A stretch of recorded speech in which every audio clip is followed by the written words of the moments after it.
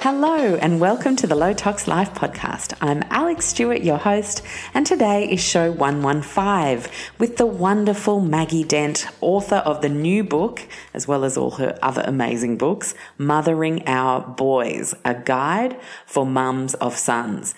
Now, please broaden your definition for who this book might be for, or who this show today might be for, even though I do say boys, because that is the topic, and we are looking at the unique characteristics of boys and how to raise good men and resilient, happy, confident guys, which is anything any parent, teacher, coach, tutor would want. So but just because the book says mothering our boys, please broaden your definition to anyone who raises boys in any way, shape or form, or plays a role in the raising of boys. You could be the dad, the uncle, the sister, the auntie, the brother, the grandparent, the teach, coach, a student, like anyone. So I hope you enjoy my chat with Maggie today. She is an incredible resource for all parents and teachers everywhere when it comes to raising resilient kids. And she has a specific passion for boys for the simple fact that she was a teacher in a boys' school for many years. She taught English and had a profound impact on many, many students who have come forward later in years and years past to share the impacts that she had with them, as well as mothering 4 of her own boys who are all successfully grown up and doing just fine. So she's had some incredible experience as a counsellor, as a funeral director, all sorts of incredible things that have made her very sensitive to human nature, very sensitive to people who need a leg up, who need support, and finding ways to help people find resilience, courage, strength is really her wheelhouse. And the fact that we have her as a gift to help us do that with our boys is just wonderful. I'd love to hear from parents of girls, whether there's anyone you'd like me to bring on to the show specifically who specialises in that. Of course, it would be amazing. Let's do that next year. Now, before we hook on into the chat that I have with Maggie coming up for you, I want to announce the 2 winners of the Waters Co water filtration giveaway.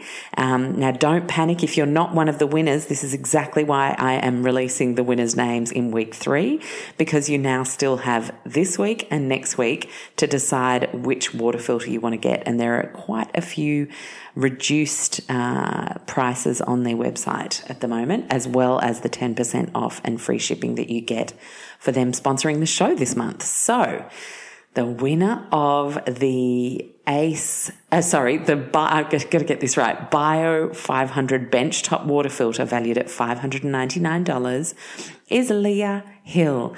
Huge congratulations to you, Leah, and all the best with everything you're going through at the moment. With clean water, that will be a huge step in the right direction for you and your family, and I'm super thrilled that you have won the water filter.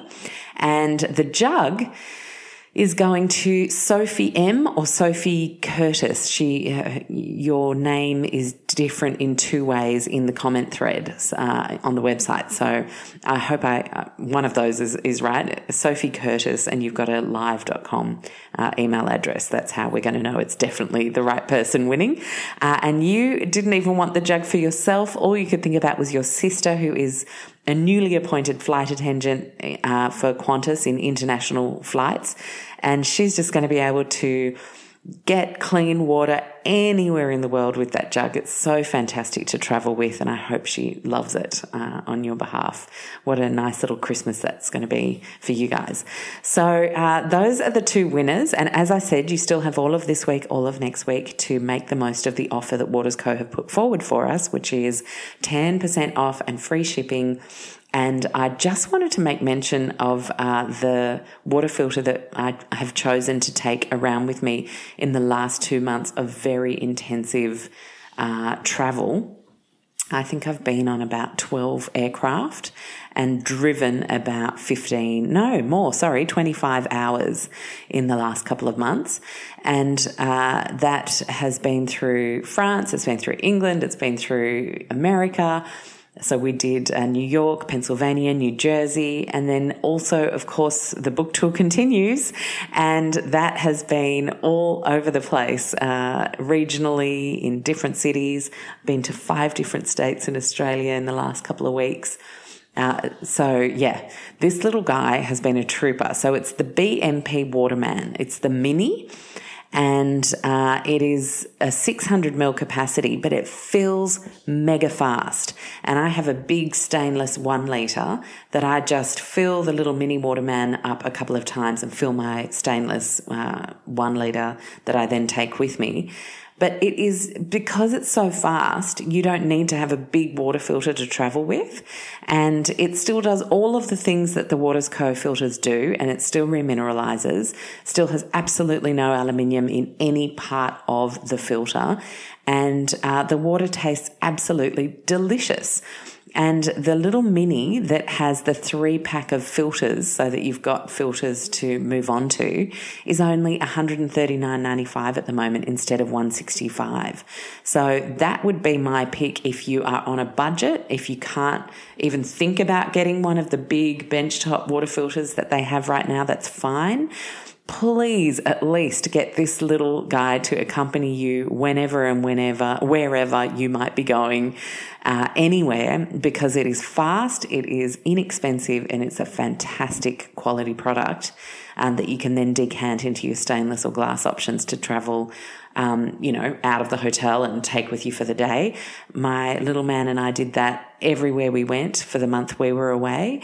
And then I've continued to do that for the book tour, and I've passed the water filter jug on to my husband for his workshop, and then the boys still use that one for camping and things. So that's my hot pick. And then, of course, we've got the amazing benchtop water filter, which is, I'm just trying to think of the model. Yes, okay, so the Bio 1000 10 litre. That's the one we have. It's a lovely white kind of casing, and the water is just fantastic. The body of it is glass. It remineralizes. I've told you all the wonderful things about it twice now. I'm not going to say it again, but that's the one we have. Or if you want to go for something a little bit smaller, you're just a couple or you're a single person, the Bio 500 that was our giveaway today would be perfect for you. So many options, whether you want something portable, whether you want something more permanent. And then, of course, the shower filters that they have is stunning. And so many people are like, oh my gosh, my skin doesn't itch anymore after a shower. Well, there's a lot of chlorine in our water, and more in some places than others. And to have a really good shower filter is just going to be much kinder to your skin when you're taking a shower, when you're popping the kids under the shower. So enjoy that offer. I wanted to say a super quick thank you. I noticed that our iTunes reviews have just clocked over the 400 5-star review mark. That is crazy. Thank you, guys. And thank you so much for sharing the show in your Instagram stories. If you're not connected to me on Instagram yet, at Low Tox Life, I'd love for you to join me there. I just love hearing people's little ahas. Often you guys share a little Instagram story or on your own feed about how a show has profoundly impacted you, or a special kind of light that went on because of something someone said, or just a deeper understanding, as with the wonderful conversation I had with Dr. Jonathan Latham a couple of weeks ago around genetically modified crops and the concerns that he has based on the research that he's been doing in the last few years, looking very, very closely at the Bt toxin and how it differs from the natural Bt toxin found in nature, and why we should be worried, alarmed, and avoid genetically modified foods. But what I love about a show like that is it stops us all from going, oh yeah, it's toxic, don't use it, don't know, and fear-mongering without any substance. And when you hear a show like that and you really get your head around the science, you can have an informed discussion, say, well, actually, my concerns come from scientist Jonathan Latham and the research he's done around the Bt toxin, and what he's found is XYZ. You see what I mean? And then that way someone can go, oh, wow, I hadn't heard of that before. Or, can you pass me that paper? I'd like to read it. Then you can actually have an informed, believable discussion instead of what our world seems to be so good at right now is just spitting out headlines of fear and everybody taking those to be truth without getting a deeper understanding of things. And that's something I'm very passionate about, going against the tide on and making us informed and concerned and able to actually voice our concerns in a productive way. It was something that has come up over and over again in many of the book tour chats once we head to Q&A. And seeing how we can escalate things in positive, peaceful ways and make sure that the people that we're voting for understand what we see to be the biggest issues facing us and our communities, and the biggest thing, safety concerns that we have. Don't you think that's the right way to play things? I think it is. Anyway, I'd love to hear your thoughts. Now, I'm going to hook straight into this chat with Maggie now, but you have all of the details in the show notes about how to get your discount, what the code is for the water filters. So please do go to lowtoxlife.com/podcast and then click on any of the shows from this month to tell you all about Waters Co. Enjoy my chat with Maggie. Hello, Maggie. How are you? I'm great, Alex, and thank you for giving me this opportunity to chat about my big passionate subject at the moment. Well, we are all very, very grateful that you are passionate about this, because you have a real gift in the boys arena generally, but the mothering boys in the way that I heard you speak about at the recent seminar that I went to with you and the wonderful Steve Biddup and Clark. Oh my gosh, one of my new favourite humans. How good was he? And your segment in the day was really focused on the mothering of boys, because each role model can bring something quite different to the picture. And I loved that you talked about the fact that sometimes, not every family is the archetypal mother, father, kids. There's mother, there's father, there's single parents, everyone in the mix. But the act of mothering doesn't necessarily mean the person who gave birth to the child. It's that important role modelling of strong women in our boys' lives. And that's why I thought we just absolutely have to have this on the show. Bring your goodness to everybody who couldn't make it on that day. Thank you. I guess, I obviously introduced you in the intro just before, but I would love for you to share why now, why mothering boys, why you see that this was a book that needed to be born.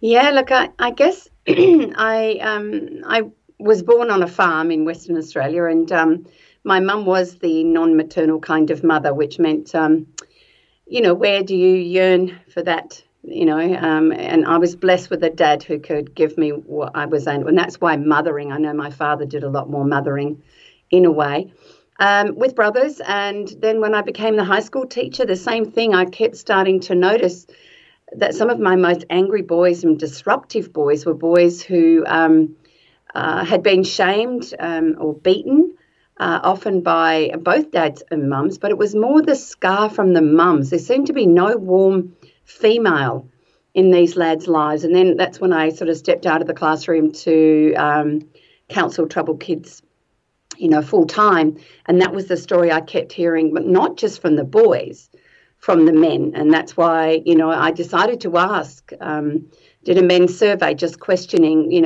tell me, what did your mum do that you wish she hadn't? And what did she do that you're glad she did? And what's your relationship like with that? So I wanted to hear from grown men what their experiences were, and that really has shaped my message, because we're in a time where it's really confusing.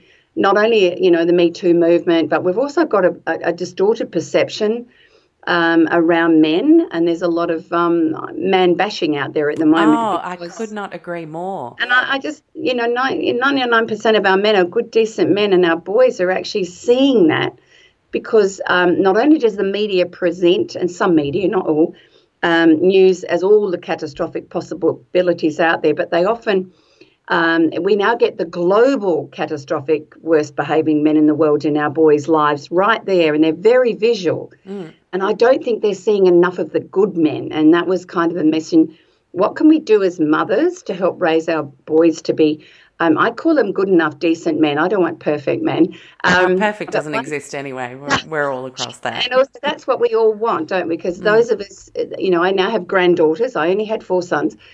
I want them, if that's their predisposition, I want them to find that sort of a man as well that allows them to be soft and tender and loving, and also strong and feisty. And so it was kind of acknowledging there's a shift, and we need to pull away some of the unhelpful sexual stereotypes that are out there around gender. And interestingly, in the book, it every now and then we go, hang on a minute, we need to also look at our girls aren't necessarily going to be princesses who need a man to make sure that they become the best expression of themselves. So it's kind of a bit more than just me talking about raising our boys via our mothers. Interesting. And it kind of makes me think of one of the hashtags or messages I see around there that I feel as a mother of a boy worried about is this future is female hashtag. And it just makes it, yes, I want equality. I am a staunch feminist as much as the next gal. I believe that women doing the same job should be paid the same and all the good things, and we should feel safe walking down a street and not feel like we have to adjust our behaviour to have a lesser chance of being attacked and all those things. I desperately want equality and respect for all women everywhere. And I want validity for all boys and men everywhere, to not feel like this whole movement of one rising up means another coming down. I feel that's really, really damaging. Can you sort of talk? It's been a long time too, Alex. So when I had my third son, I had people just, expressing their deep angst and sorrow for me for getting another boy.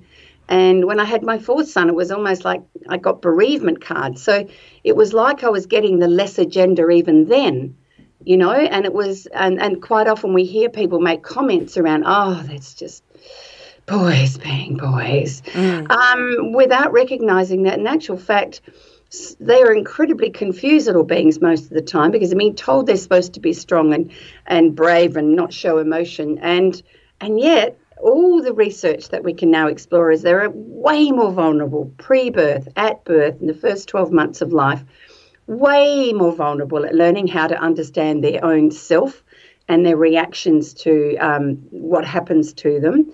Emotionally they're very confused emotionally, because if you're supposed to shut down vulnerable emotions, I need to express them in some way. So we kind of celebrate the wrong things on either gender. And I think one of the examples I use is if a little girl falls over, often people lean forward with great tenderness and say, can I help you up? Are you all right, sweetheart? But if a boy falls over, you say, come on, get up. Now, there's a problem with both of those. There's a message that girls are actually way more fragile. We're quite capable of getting ourselves up.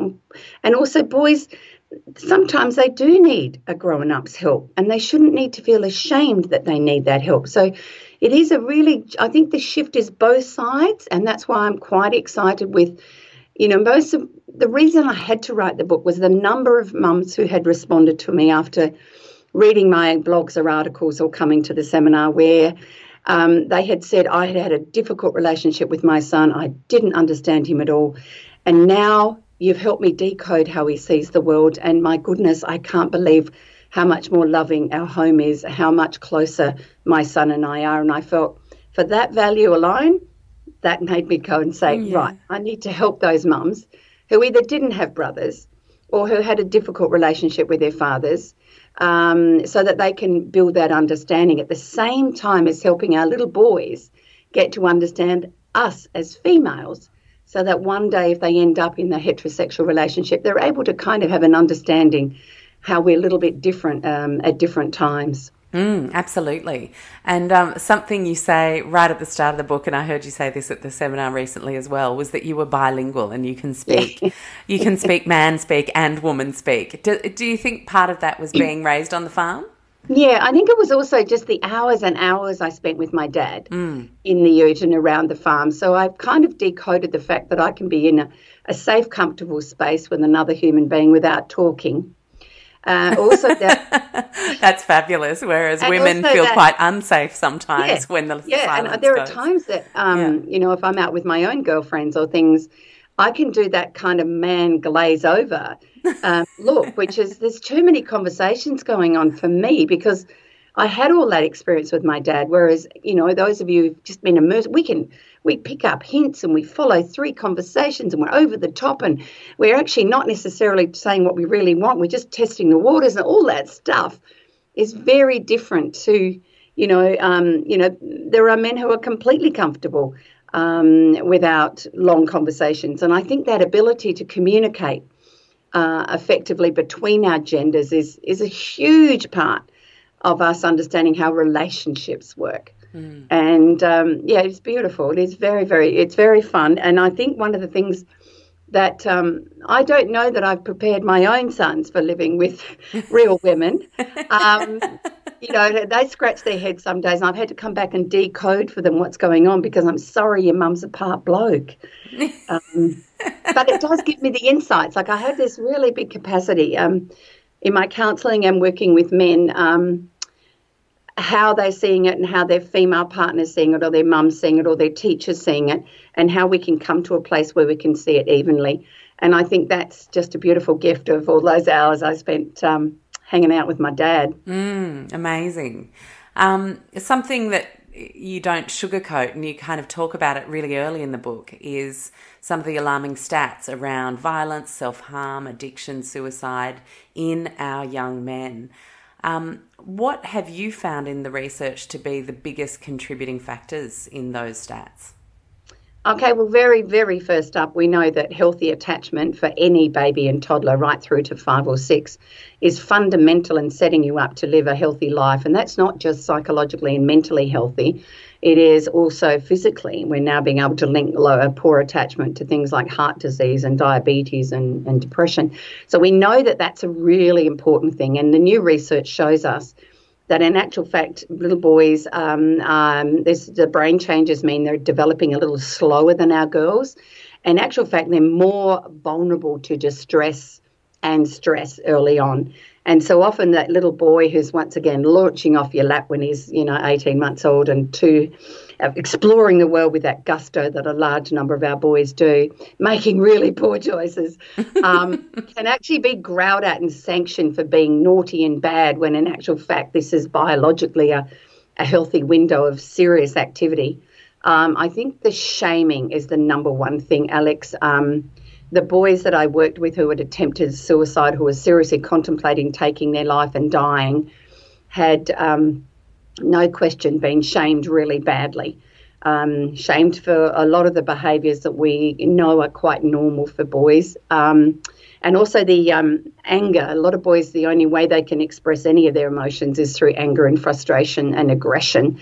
And we keep punishing boys who are trying to tell us they're actually struggling with anxiety, or they're grieving for the grandma who died, 2 months ago, or they're feeling nobody likes them, but they haven't got a language for that. Mm-hmm. So I guess that's a really, as you know, big part of my book is helping our boys to understand there is something often under the anger that we need to help you work out what it is, because that's an unmet need.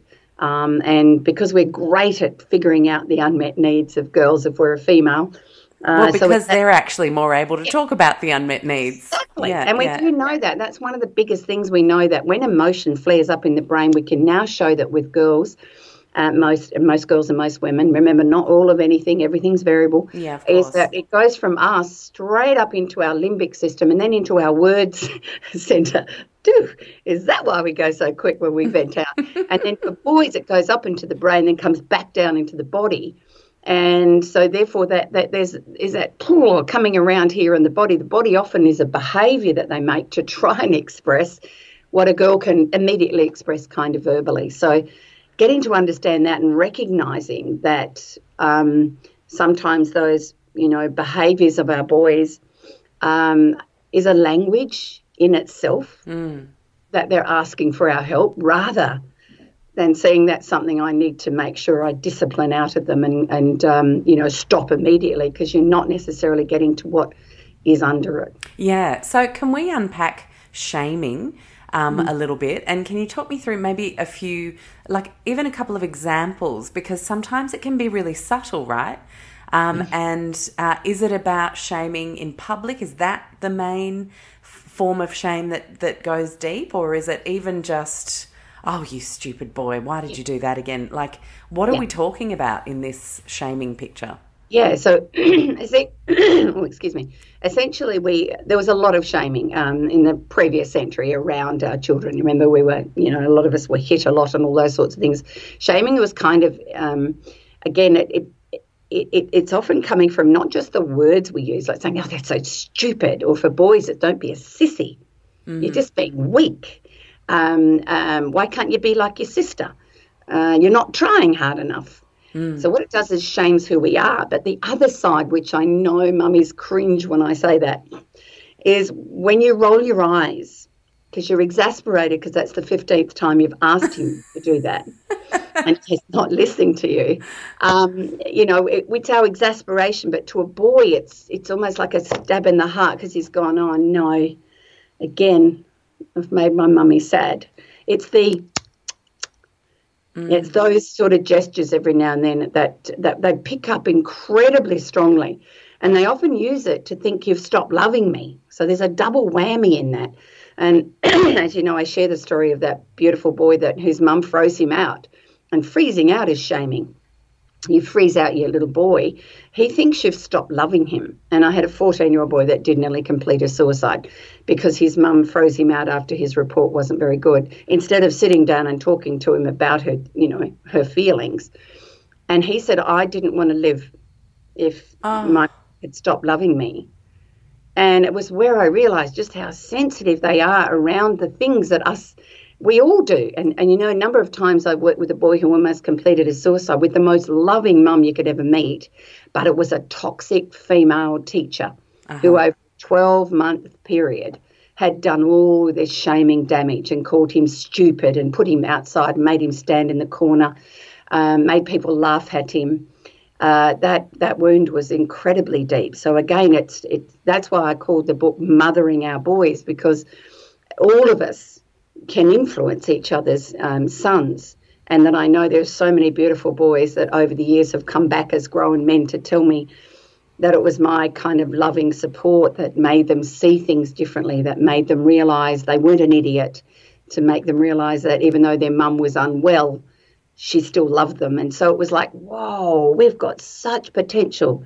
Our sisterhood has such potential to help little boys who are having those, shall we say, toxic or negative experiences with significant females in their lives. So again, we do know that shaming comes up a lot around depression as well. So I've found that, in a way, getting a smack on the bottom, is almost not as damaging, even though we know it's not anything that's going to give you a valuable response. But at the end of the day, it's the shaming that damages something primary and deep inside us, which is our sense of self.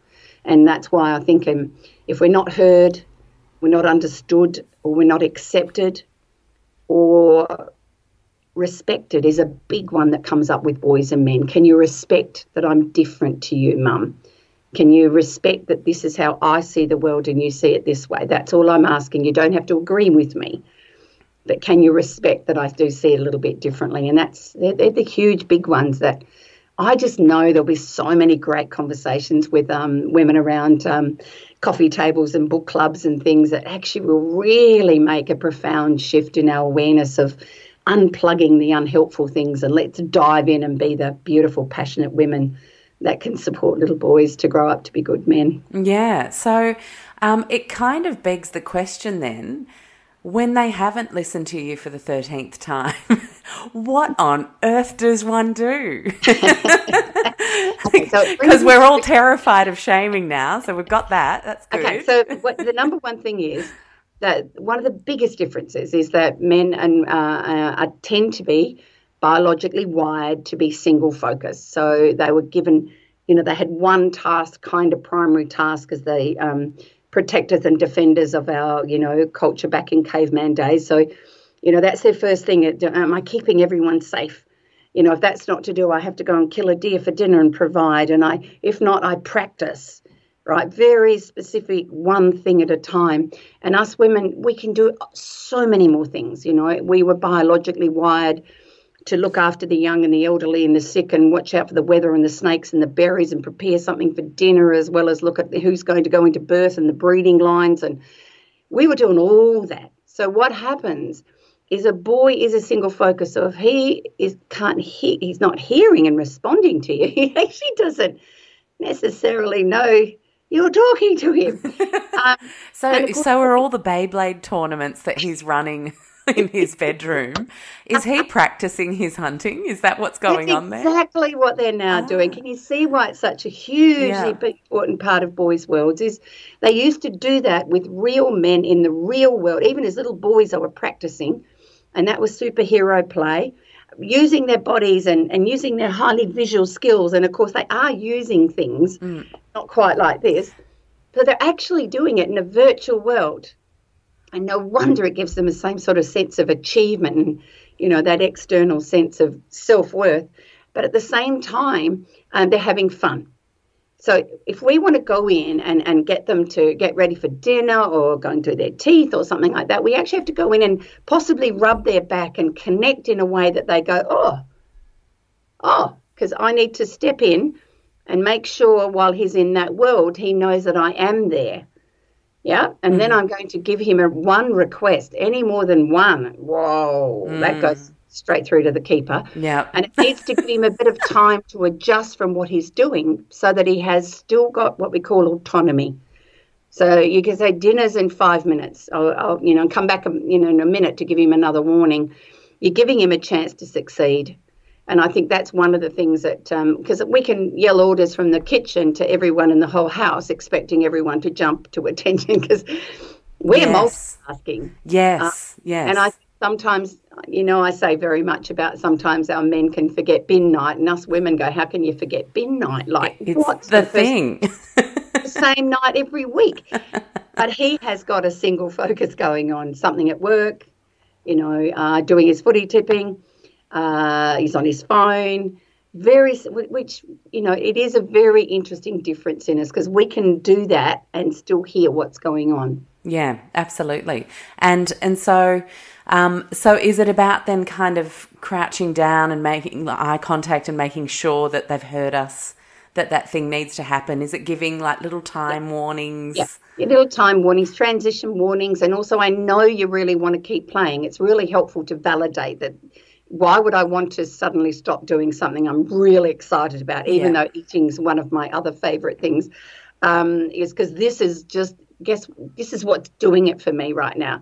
And I think that's the other thing around, they are biologically, we all want to have fun. We all want to make dopamine. We all want to go, yay, this makes me feel good. And I think that's the other reason why it frustrates us sometimes as mothers, where our boys will suddenly do something with their bodies in the hope it's going to make them feel good, including jumping up and down on your couch or throwing cushions and targets. And you'll go, what are you doing? And he's trying desperately because he needs to move a lot to feel that dopamine rushing through his body. So again, they don't go, like a girl would possibly think, possibly that might hurt me. Or possibly mummy won't be happy. Nah, it's just a do first, think later. Yeah. And so the intention underneath a lot of boys' behaviour is one of the biggest things that confuse mums. Because we really think he's done that deliberately. He's not listening deliberately. He hasn't done his teeth deliberately. And he's doing, no, he's not. He seriously hasn't. He's literally just on another planet. Yeah, he's seriously on another planet. There's something else going on in there. And I guess it's the gentle reminders, and I mean, how many of us have sent our sons into the bedroom to get the school shoes and they just don't come back. And we think it's just one task. Maggie says one task. I gave him one. But as he went in there, something else more exciting than school shoes popped into his vision and the single focus took over. Oh, he's going to play with that for a while. Yeah. And I think everyone who mothers a boy is laughing as hard as I just did.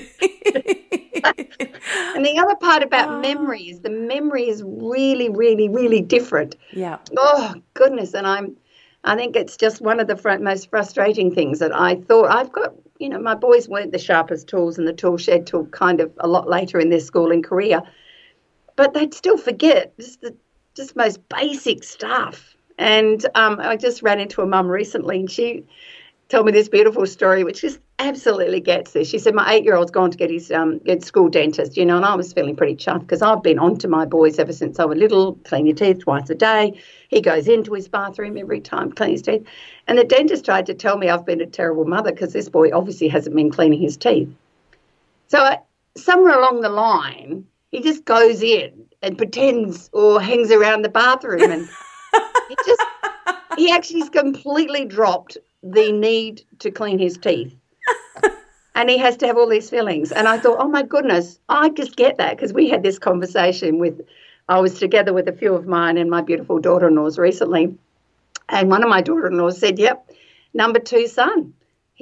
Once a day. I said, that's nonsense. He always used to clean them twice. Somewhere in the journey through adolescence, he's dropped one of his tooth cleaning modes. Wow. And he's a grown man who works in health.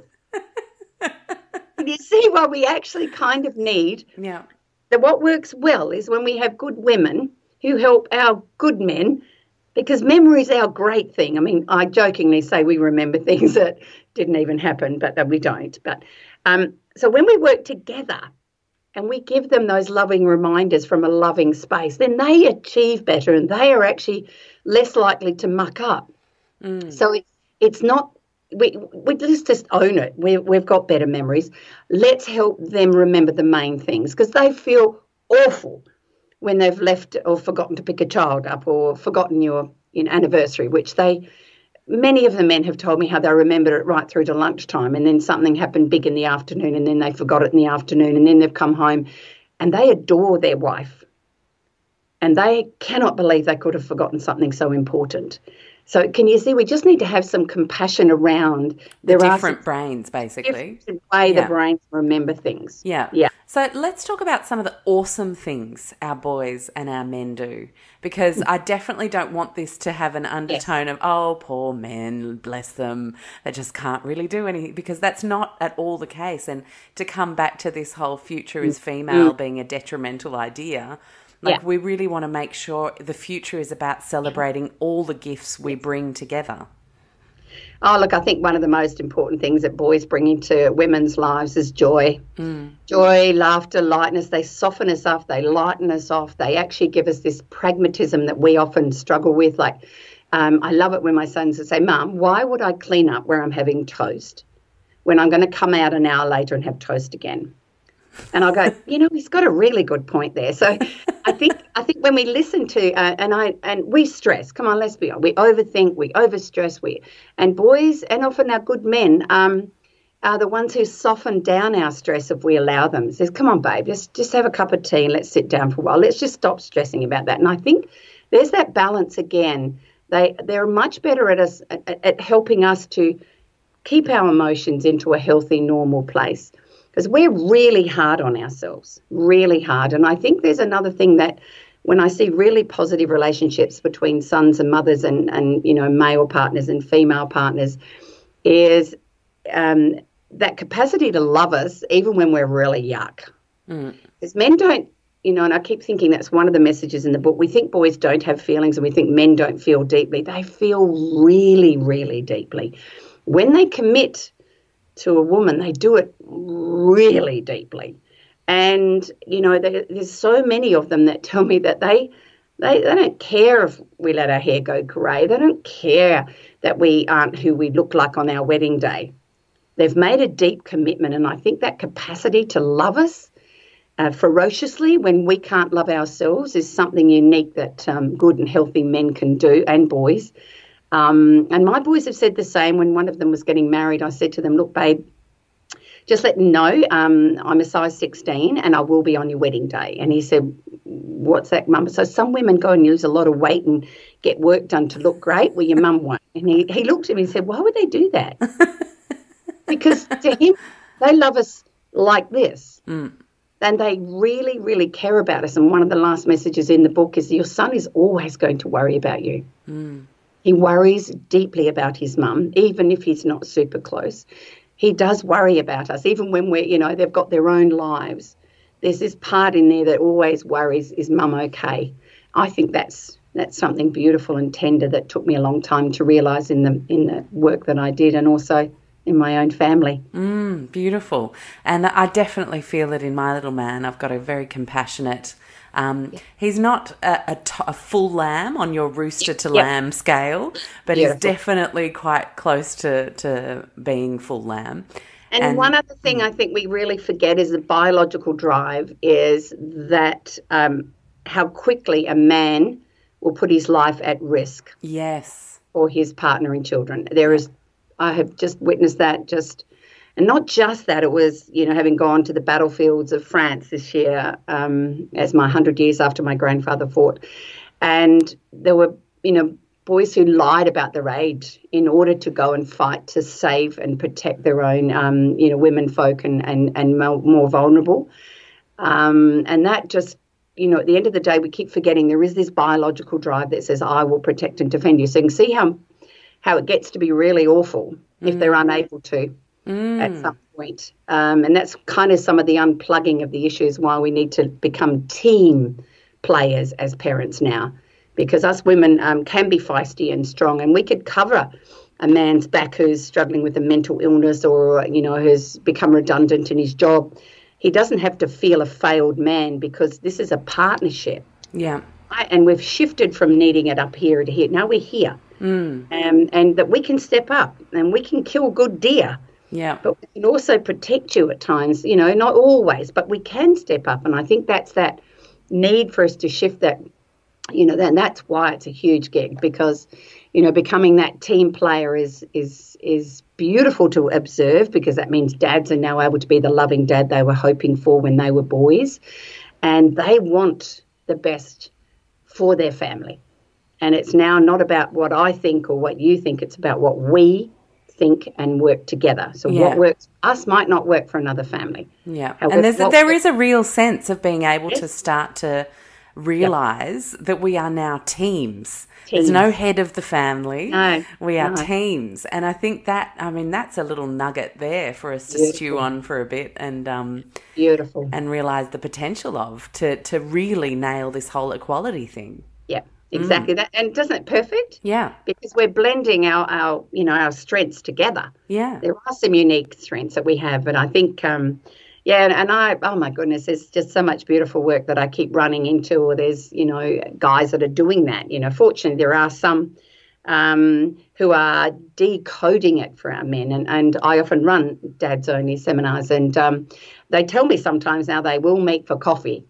And they actually talk about fathering, and they talk about, hey, what do you do when this happens? And, one of the things that is a bit of a nugget for them at that particular seminar is telling them that if you have a toddler who doesn't do the day sleep, who doesn't eat the meal that day, and who's, really you've had that day from hell from a littlie, that you haven't failed, because they take it quite personally that they haven't been able to remember that self-worth. My worth comes from what I've done good, but they forgot to factor in that toddlers are a little bit difficult, and women don't take it quite so personally.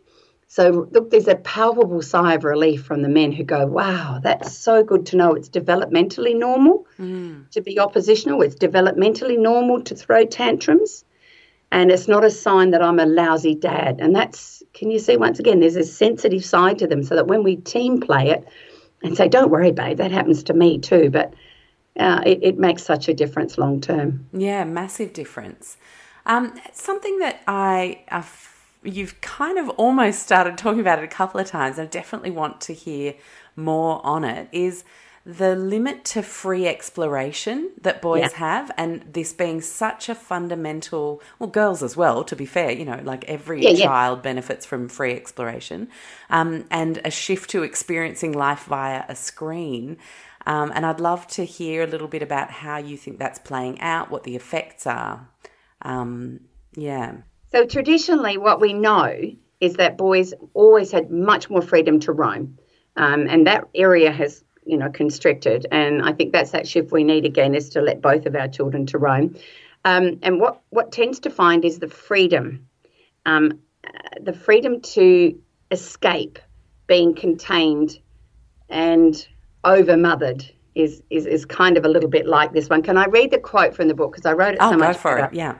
And it says that what we just basically need for our boys is enough parental guidance to keep them alive versus enough freedom to allow them to seize authentic moments of joy and delight that makes them glad to be alive. Yeah, and so that's the challenge in our world, where we've made the world quite fearful and we're not allowing them to hang out once again, go exploring, come back home later. We're very frightened of those things, even though the world's statistically safer. So my challenge is that is exactly what we need to be doing. And I'm loving some communities are now closing their streets, sometimes on Sundays, so that everybody can come out and play, which is not just... Oh, wow, how gorgeous. So the scooters and the skateboards and the tracks and bikes and everybody comes out, but also people come out with afternoon tea and they draw on the road. And what we're having is this freedom away from screens with people who they might not necessarily be seeing as much of because of the nature of our busy world.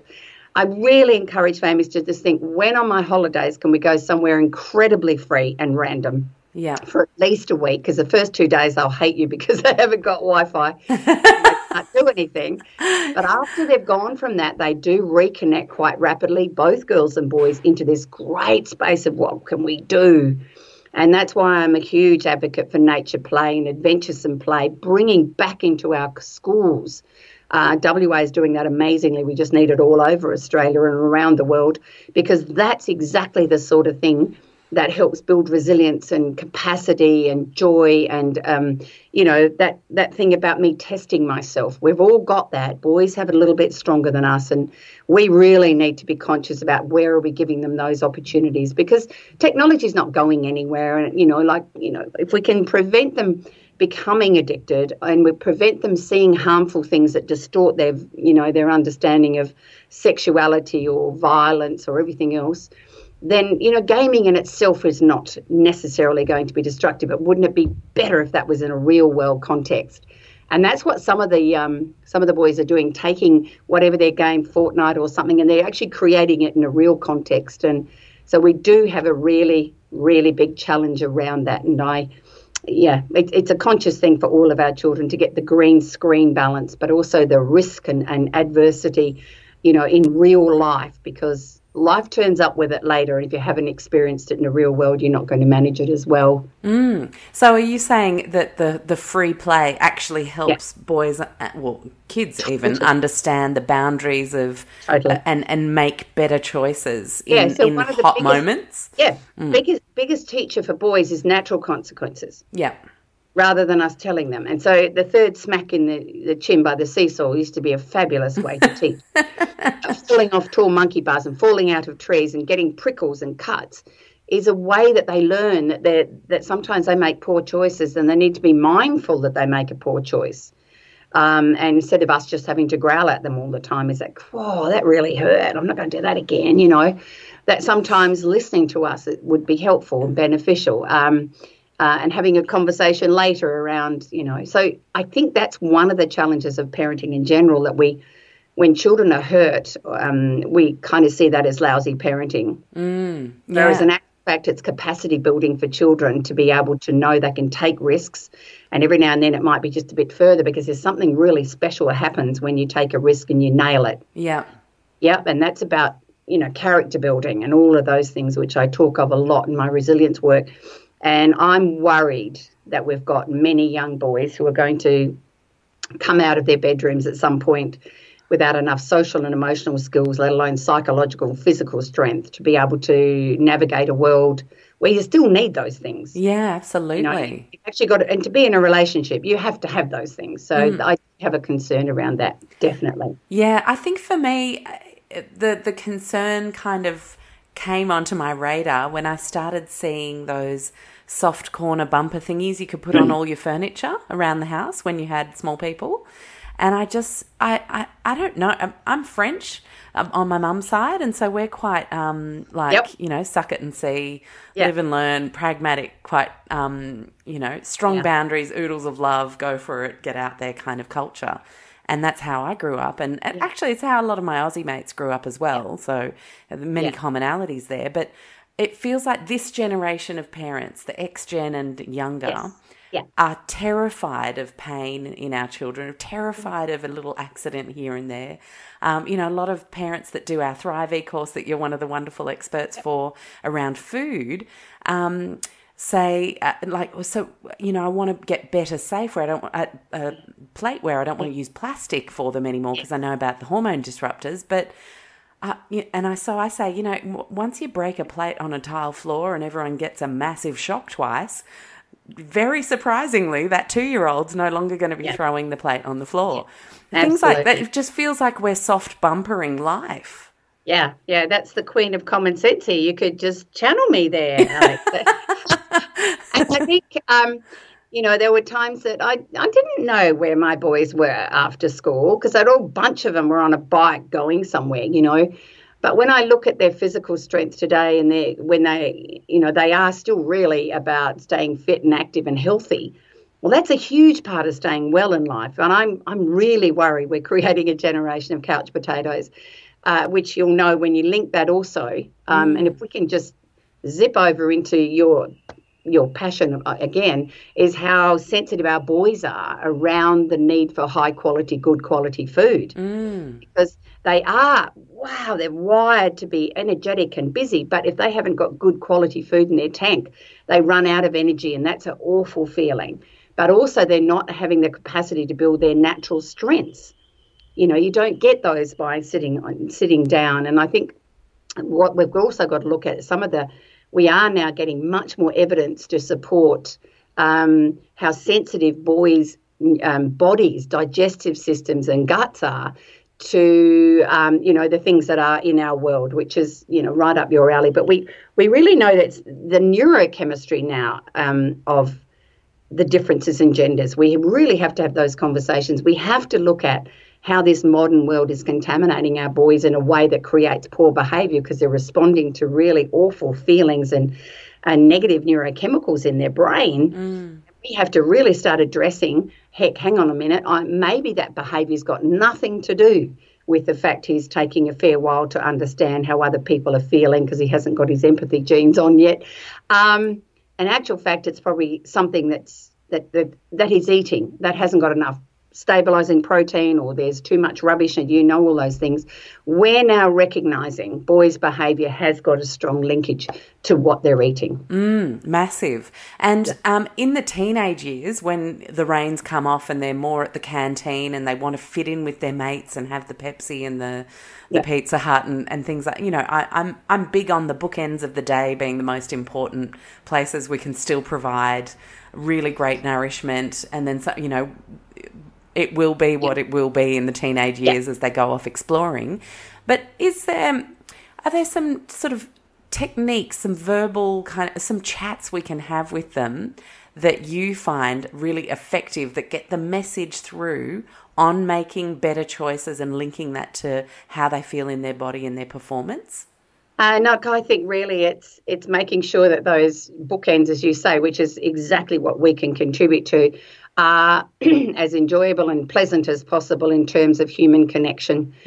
That's where I find if you've got fabulous food memories, you actually cook great quality food and you share it together. That's key, isn't it? Because so many boys open up at the table. Absolutely. Not just that, it's their safe base. Yes. You're not going to be interrogating them about what they've done, or where they've phoned, or how much hours. I've tried that. Doesn't work. Yeah. No, it doesn't work. And it's that food, gathering around food is a human ritual that and supports us feeling we belong and we have a place and that we are cared for, and also having them involved in and around food. It's so funny because the boys come home, from uni or whatever, and they absolutely want to have all their main meals from their childhood. That's almost like a list on the fridge.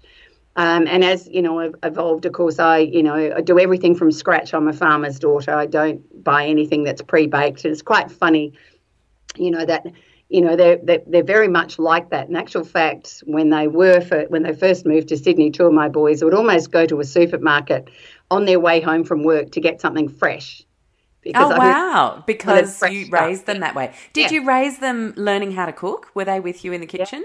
Yeah, they were around the kitchen. Two of them are a little bit resistant, but they've got there in the end because, of course, they had to learn how to cook to be able to convince the lovely woman that they wanted to marry. Nice. They weren't useless. No, they were always around preparing food, and it was really funny that one of their favourite things, when they're home, is make your own, sandwich or roll or wrap.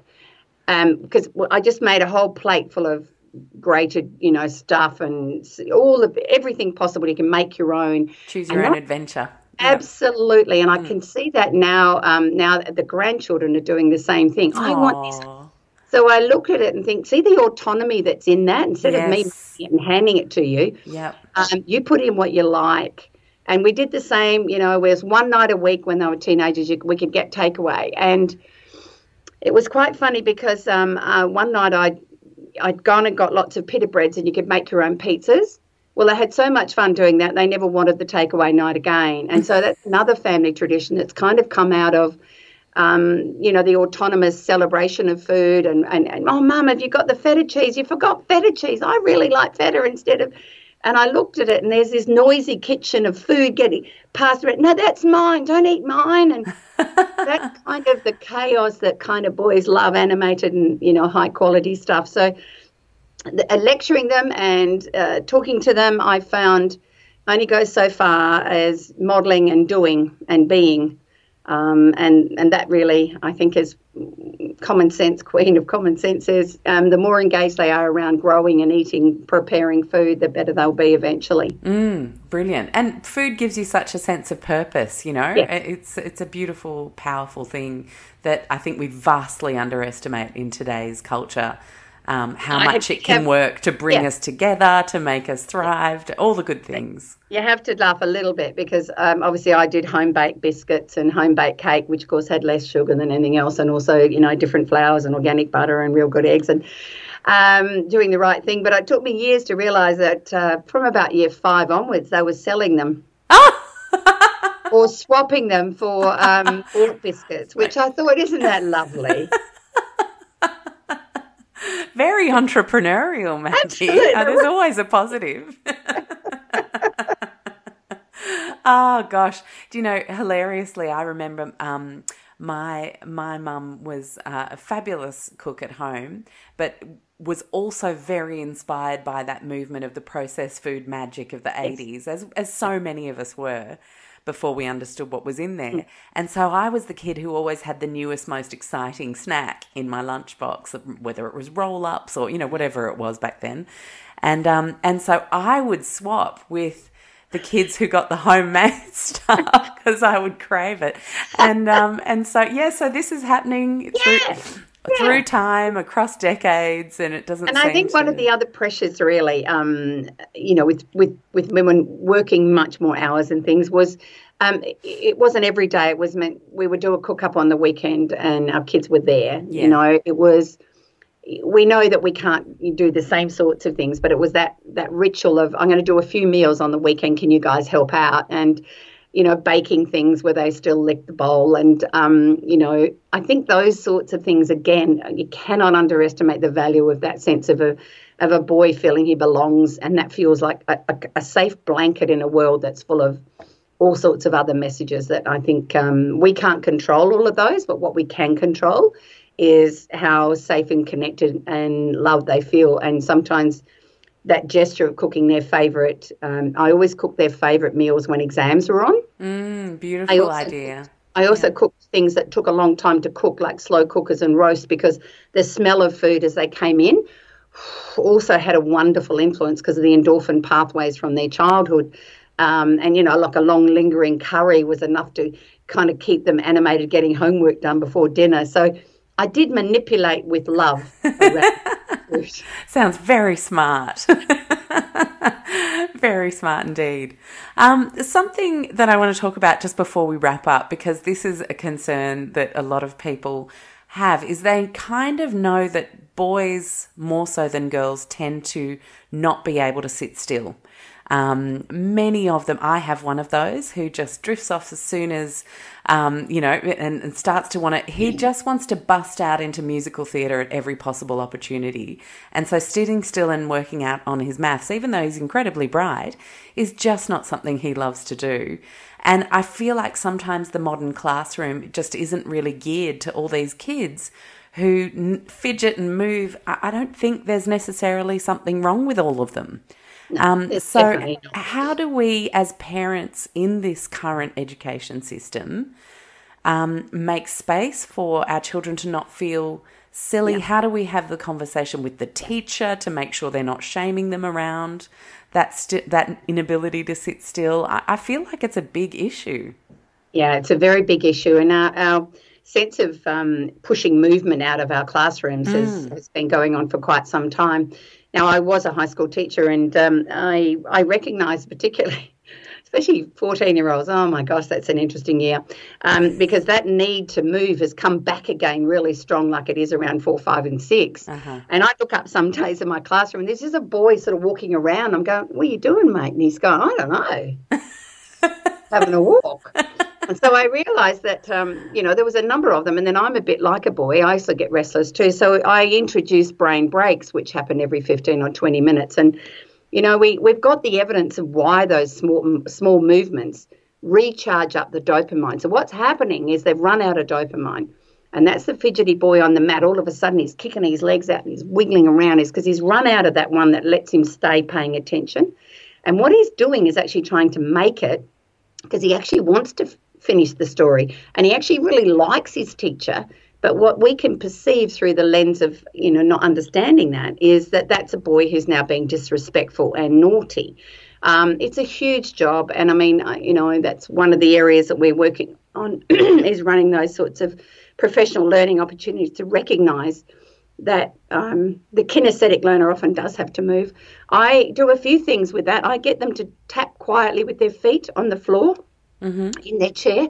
And if they can also just do up and down with their heels, that can also work. Tapping inside their hands can often get the dopamine flowing again. Rocking on the chair, which of course can irritate a teacher. But if I need them to have the conversation that I'm trying to teach my son some strategies, so that he can make his own dopamine without being disruptive, I would really appreciate some support. Yeah. Because remember, that curriculum is massive now. Massive. The pressure on teachers is crazy these days. And the other part is to encourage and enthuse as much energetic play at recess and lunch, because that's what the adventuresome play does. They come in, they're absolutely chock-a-block of dopamine, which can last nearly till lunchtime. Yeah. So we have to have that conversation. That's why I also make parents question, can you walk and ride them to school? Because that 20 minutes of heart and height rate actually sets them up for the whole day, not just the first session of learning. We've got to look at how we can get all of our children more active, but particularly our boys, because that's what they're hungering for in order to be able to concentrate in classrooms. And so you can imagine for the children, particularly the boys who are not academically blessed at that early point in life, turning up to something I can't do and then making myself sit when I actually want to move. No wonder we've got disruptive students in our classrooms at times. So interesting. And then, so can we use that sort of technique through into homework if they're preparing a speech or, doing those little things every 15, 20 minutes to really encourage them instead of trying to make them push on? So why don't you stand up and do some jumping jacks or something, sweetie? Let's do them together. Around the house, a tickle attack, go and chase the dog, throw some balls. Break it up, because they just cannot, a lot of boys cannot sustain very long periods of time. Absolutely. I was mad basketballer, so my boys would have to go out and shoot hoops with me. And it was interesting how that was also a chance for us to chat. Yeah. But it also refreshed them. They were outside and they've done it, and then we all go back inside again. And but it was highly competitive because I'm still not too shabby at shooting hoops. So I could say the same for my tennis game. My son and I played mother and son tennis on the weekend for a charity match for our local club, and he was one other little dude actually on the other court said, to the dude who was playing against us, "You're playing against one of the mums, you'll be great." I was like, really? Well, didn't I show him my left-handed spin serve? And and it was on. Respect, Alex. Absolutely. And then the little boy that was against us came up to me at the end and I said, "Oh, you're a really good tennis player, dude. Keep going. You're great." And he goes, "You know what? You are too." Nice. Oh, thanks. With shock on his face. A little bit, yeah. So, yeah. Too funny. Okay, so, I mean, we've talked about a lot of things there. I feel like there are many more things I'd love to talk to you about, and we could go for 2 hours, but I will encourage everybody who is playing a role model as a woman in a boy's life to grab your book, because I think it is extraordinary. Often when I am having a bit of a parenting challenge, and I have a very beautiful, very easy, gorgeous child, but, you know, we all come up against challenges. And I honestly sometimes go to YouTube and I think, what would Maggie do? And there you are with a video that addresses that exact concern. So please make the most of Maggie's incredible resources. You're so generous with what you provide, freely available to us all. It was at 2 o'clock in the morning. I wanted something to be accessible at 2 o'clock in the morning when mums get up going, what am I doing wrong? Yeah. Well, it is. So I guess if you could share a couple of final things for all mother figures in all boys' lives to help us feel empowered to really step into being the best mother figures we could be, what do you see as being a couple of the most important, whether you've mentioned already or not? Okay, the very first one is you need to be able to demonstrate unconditional, fierce love. Mm-hmm. And that means that no matter how many poor choices I make, no matter what happens at times that you scratch your head at, no matter how many times they come home and something is tearing them apart, that we love them unconditionally and fiercely, because what so often comes up later is a boy who has decided that he's just failed again, he's 16, and it's too hard to stay. And what they dread is a look of disappointment that they've seen on our faces before. So we need to be able to master things that go, oh, babe, that sucks. Yay, what are you going to do? You know, like, we really have to get into the rhythm that they will make poor choices and that they're not bad, they're not stupid. They are learning to gradually make better choices. Their prefrontal doesn't finish till a lot later than girls. And the second thing is a little mantra I think that mums need to know is that we want you to be fun, firm and fair. Actual fact, boys love structure. They love you keep on saying that's not okay. They need us to do a whole lifetime of that before they get it. They actually need the fun and the firm and the fair. We need to let them know that this is what's fair. This is fair between genders. This is fair between temperaments. This is fair as decent human beings. And what I'm wanting to do is raise you to be a decent human being, and that keep that message happening. You know, every now and then go, oh, is that making you feel good? Because what we know is that boys beat themselves up terribly and often don't need us to come on top of it and make it worse. Is that sometimes we need to say, wow, I bet you that feels awful. Yeah, you know, and how can we do that better? How can I support you? Again, it's not Einstein stuff, Alex, but I just feel that if we can just shift it and tweak it, that in actual fact, our boys are way more sensitive and vulnerable than we give them credit for, and that, you know, they may have the physical strength, but they don't have the other parts that us females tend to have in bucket loads. And so, yeah, I think that is it. Just fierce, unconditional love. Oh, what a beautiful way to finish and to meditate that point as mothers of our boys.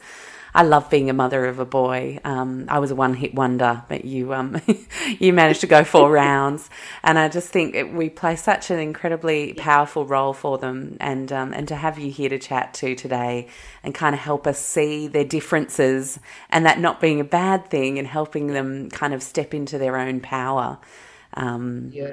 Is just such an important thing that we can all do, and we all do daily. We've just got to do it more. Yep. So thanks, Maggie, and I'll share everything on the show notes, guys, for the resources, for the book link, and other resources that Maggie has, and we'll speak soon. Thank you so much for your time, Alex. Bye-bye. Thank you so much for listening to today's show. I hope you enjoyed it as much as I enjoy having these conversations and bringing them to you. Now, where can you find me and Low Tox Life from here on in? Well, you've obviously got lowtoxlife.com, and there we have everything beautifully organized into food, home, body, and mind topics, as well as kids, and a whole bunch of free downloadables and resources to help you, inspire you to take community action. And there's amazing A to Z recipes there if you're ever getting a little bit stale in the kitchen, and a whole bunch of articles that I've written. You can also find me on Instagram at lowtoxlife, and also on Facebook by a page the same name. I make everything super easy, Low Tox Life, so you can find it really, really simply. Thank you so much to everybody who leaves a 5-star review over on Stitcher or iTunes or wherever it is that you tune into the show. And also to let you know that you can join us on Patreon, patreon.com/lowtoxlife, and come join the private Low Tox Life Club. In there, over time, more and more cool stuff is about to be added. It's a place where we can continue the conversations, chat about the weekly show. You're going to get bonus Q&A and all sorts of things over time. I explain everything over on Patreon, so I encourage you to check that out. And in the meantime, I'll see you next week.